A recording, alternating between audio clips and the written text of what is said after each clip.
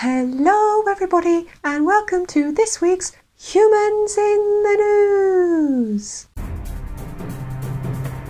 This week I'm going to talk about the big stuff. Yes, the really big stuff. In fact, I'm going to talk about something so big that it brings into question the future of the human race.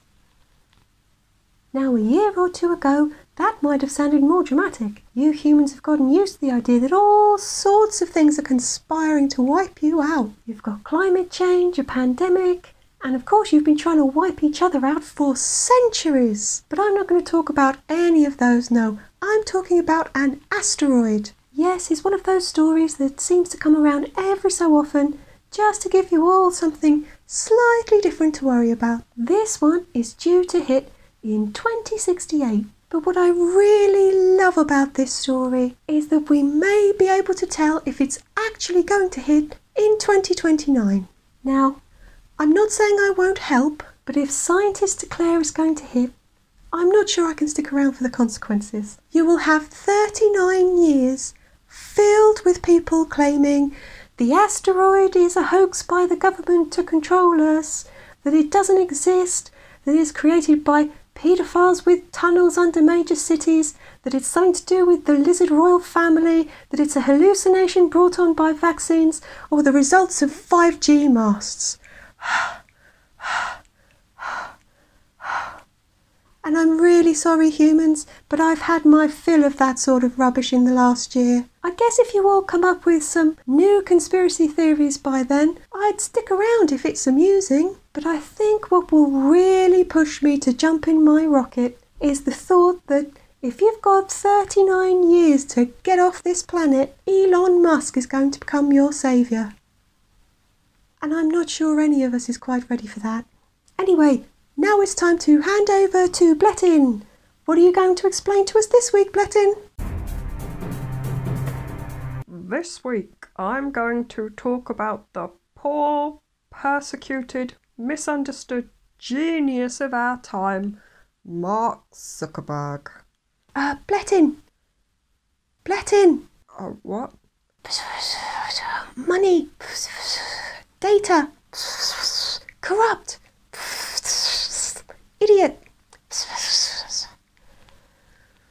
I see. Well, yes, that does rather change things, doesn't it? I thought that Australian Facebook suddenly having no news feeds was the noble stance of someone objecting to a state imposing restrictions on free speech. Turns out Australian Facebook is actually sulking like a child who's been overindulged for so long that their behaviour isn't just undesirable, but has grown to be repulsive, damaging and toxic. And responsibility for that lies at Zuckerberg's door. The very fact that his strategy is to sulk his way out of this, hoping that the very addictive nature of Facebook means that eventually everyone will come crawling back, begging for things to go back to how they were, is both arrogant and insulting. Now, don't get me wrong, some of the blame has to go to you humans too. If you hadn't given Facebook so much attention when it was young, overindulged and spoilt it, you wouldn't be in a position now where what is basically the changes in an app's terms and conditions suddenly have huge global political and social consequences. Oh well, I suppose you must like something about it. Don't know what though. Oh well, back to you, Zula. Thanks, Blettin. And now a word from our sponsor. Hey everybody, come to our amazing online casino. But remember, always gamble responsibly, even though that's something of a contradiction. But basically, we say that not because we're worried about you. Oh no! But if all of a sudden you find yourself in financial problems, you won't be coming back. You might actually stop gambling. So we just want you to be a bit more thoughtful about your limits so that we can keep milking you for all you're worth. And now over to Kure with, I really am talking about the weather this week. Really? Yeah, a storm is coming. Wow, okay, now over to Kure with the weather. That's right, the Parler app is up and running again after being offline due to its alleged part in the storming of the Capitol last month. And basically, as I've mentioned before, Parler confuses me. It tells everyone it's the free speech app, but honestly, I don't see its followers having any problem with free speech.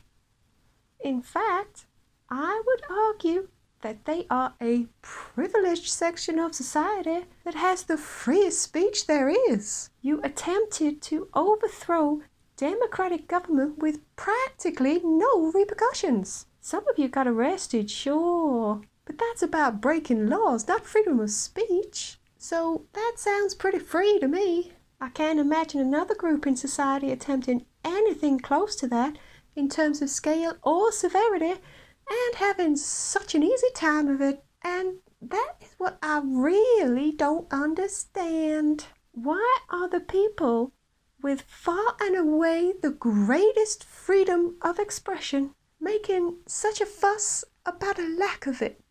Because I think you're confused. You think your freedom of speech is being eroded, infringed upon, or threatened. But actually, what is happening is tiny steps towards an equality of free speech. You see, for a lot of people, expressing yourself means making a transaction. Yeah, it has a cost. If you speak freely, you need to accept criticism at the very least, maybe threats, violence, or even death. So if you have freedom of speech without any of that, and the storming of the Capitol suggests you do, then y'all go and sit on your little app and let some more civilized humans step forward and start sharing that privilege, because it is a privilege and you don't even know you have it. Back to you, Zula. Thanks, Kure, and I'm not sure it was really about the weather, but thanks all the same. And this week's special mention goes to the Republican donor who gave $2.5 million to investigate Trump's voter fraud. And now he wants his money back. Yeah, well, I sympathise with him. I'm sure there are some people who would like the last 4 years back, but you don't always get what you want. I don't feel too sorry for him, though, because he's clearly rich enough that he can hire some lawyers and just sue them. He doesn't even have to hire the best lawyers. After all, they're only going up against a bunch of lawyers that took unconvincing circumstantial evidence of voter fraud and hoped to win based on Trump's rambling accusations. He'll have his money back in no time. Probably by this time next week, when you can join me for more Humans in the News.